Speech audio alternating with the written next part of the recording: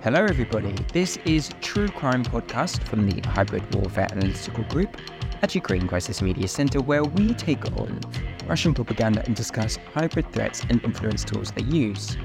In this episode, we will explore how Russia leverages its school education system, particularly through recent educational reforms, to shape school children into compliant Russian subjects, preparing them to serve as obedient soldiers who, without hesitation, may be deployed to the front lines of current and future wars initiated by Russia. Our focus will be on the reintroduction of initial military training in schools as a response to Russia's failures in Ukraine, and also the youth groups designed to curb critical thinking and install loyalty to the state. Introduction. Since the full-scale invasion began, Russia has wasted no time rolling out a series of controversial legislative changes that were once mere talking points pushed by Russian propaganda. However, back then, they were never taken seriously. With the reintroduction of the IMT, initial military training in schools, it is clear that Russia has returned to Soviet-era methods to create uniformity, control, and early integration of the state's values among the most vulnerable of minds, the youth. Russia's youth initiatives to Hitlerjugend. The brainwashing of Russia's youth is not unheard of. Many, if not all, dictatorships employ this tactic. Mao Zedong, Red Guards in China, for instance, aim to wipe out the so-called counter-revolutionaries and traditional Chinese ways of life. The Kim Il-sungist, Kim Jong-ilist Youth League played an important role in North Korea's ideological formation and the development of a ruling family-centered personality cult. And in Cambodia, the Khmer Rouge used child slaves to carry out brutal acts of indoctrination and propaganda, while they worked to destroy traditional ways of life and replace them with communist ideals. Russia's methods for influencing young people's beliefs are strikingly similar to those of the Hitlerjugend, the Nazi Party's youth organization in Germany, indoctrinating young Germans with Nazi ideology, instilling loyalty to the Führer and the government's values, and preparing them for future military service. These were all the primary goals of the Hitler Youth, which was founded on July 4th, 1926. Members of the Hitler Youth participated in rallies, listened to Hitler's speeches, and read and watched Nazi media and literature in classrooms. Sound familiar? Attending political rallies, encouraging loyalty, and educating through propaganda are all features shared by the Russian and Nazi youth movements. Putinjugend. From pro-government activism to an army of school children. Russia, like the Hitlerjugend Hitler Youth, previously initiated youth programs. Nashi and the Young Army Una Armia aimed to bolster loyalty to the state. Nashi emerged in 2005 as a response to the 2004-2005 Orange Revolution in Ukraine, and it was led by Vladislav Surkov.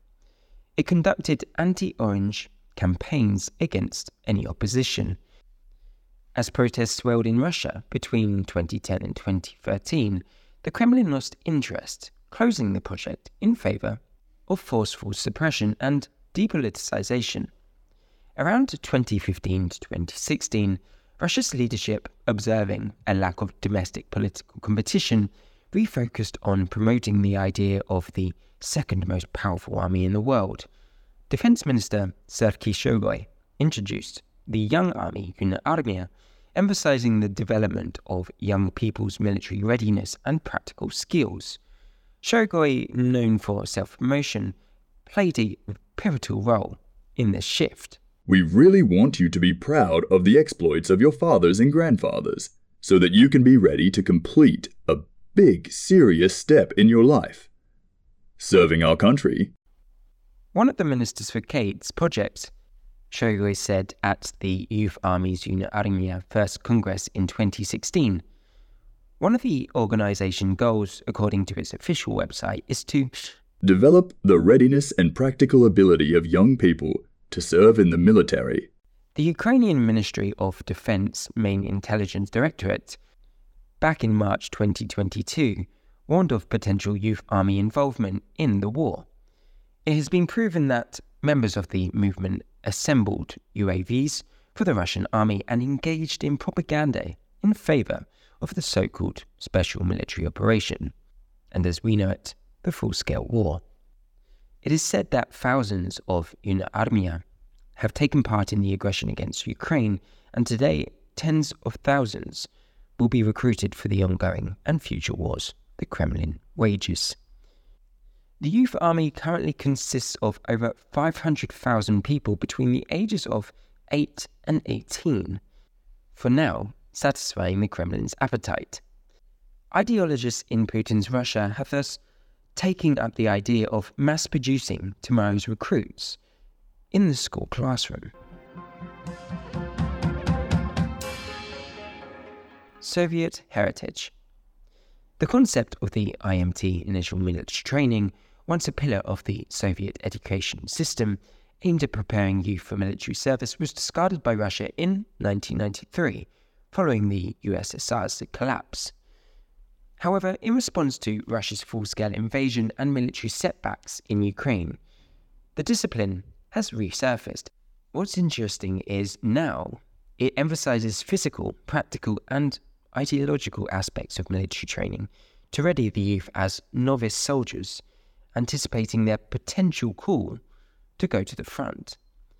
This move is Russia's answer to recruitment challenges, substantial military losses in Ukraine, and the likelihood of a protracted war.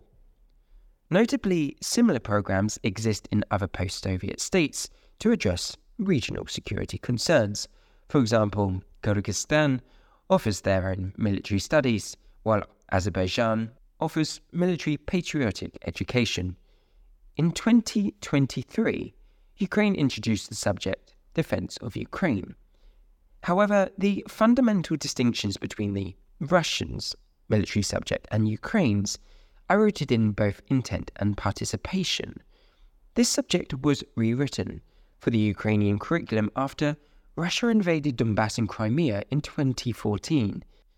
The project is a means of defense and aims to strengthen national identity, resilience, and unity to counter Russian propaganda.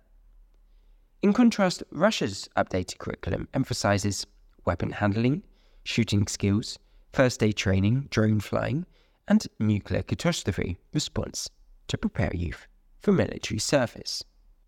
Moreover, Arman Martonyan, puppet deputy of the State Council of Occupied Crimea, underscored the urgency of the reintroduction of these military disciplines, telling how our kids now being sent to fight are practically unprepared. But in the Soviet era there was military training and the soldiers knew how to shoot. This statement, along with the contents of the course, confirms its real intent to mitigate the loss on the front lines, therefore creating an army which will have extremely basic skills of an infantry soldier, barely ready to go to war.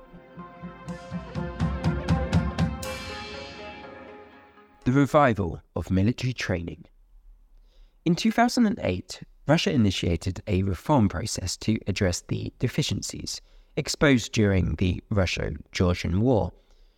This modernization effort aimed to shift from a conscript-based force to a more professional one, while also upgrading outdated equipment.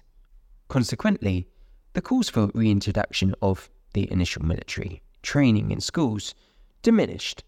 Yet, after being confronted with the stark reality of its failed approach during its war in Ukraine, Russian leaders, stung by the shortcomings of their armed forces, reverted to a familiar but outmoded method of youth military education, reminiscent of the Soviet era. State Duma deputy and Russian propagandist Andrei Gulyev suggests modernizing the IMT's practical component, teaching children how to operate drones, and this was approved. The government aims to train 40,000 students by 2025 and 180,000 by 2030. Anna Timoveva, Deputy Director of the Department of State Policy and Management in the Ministry of Education and Science, told of the initial steps which strengthened the state's control over the curriculum and its reform. This included the formation of a so-called working group composed of representatives from the Ministries of Defense and Emergency Situations. Sergei Kravtsov, Russian Minister of Education, confirmed that the so-called Special Military Operations soldiers would also play a significant role in this process, telling how their participation can provide unique insights into what's really going on. Direct involvement of military personnel and government bodies are now, therefore, systematically used to manipulate the youth's worldview to align with the state's agenda as part of the IMT subject, returning to schools.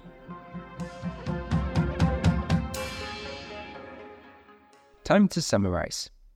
Russian officials have portrayed the new curriculum as a response to contemporary threats, emphasizing its role in national defense while challenging perceived Western propaganda aimed at influencing the younger generation. The reintroduction of this curriculum, however, reveals a vulnerability within the Kremlin regime as it grapples with military setbacks, resorting to antiquated methods of preparing inexperienced rookie child soldiers. The laughable myth of it being the most second powerful military is now slipping further and further away as untrained young children recruits are going to be sent to the front lines. All of these changes, and others including the distortion of history textbooks, are part of a broader effort to infiltrate the entire educational system and mould the values and loyalties of the next generation, ultimately solidifying the government's control over society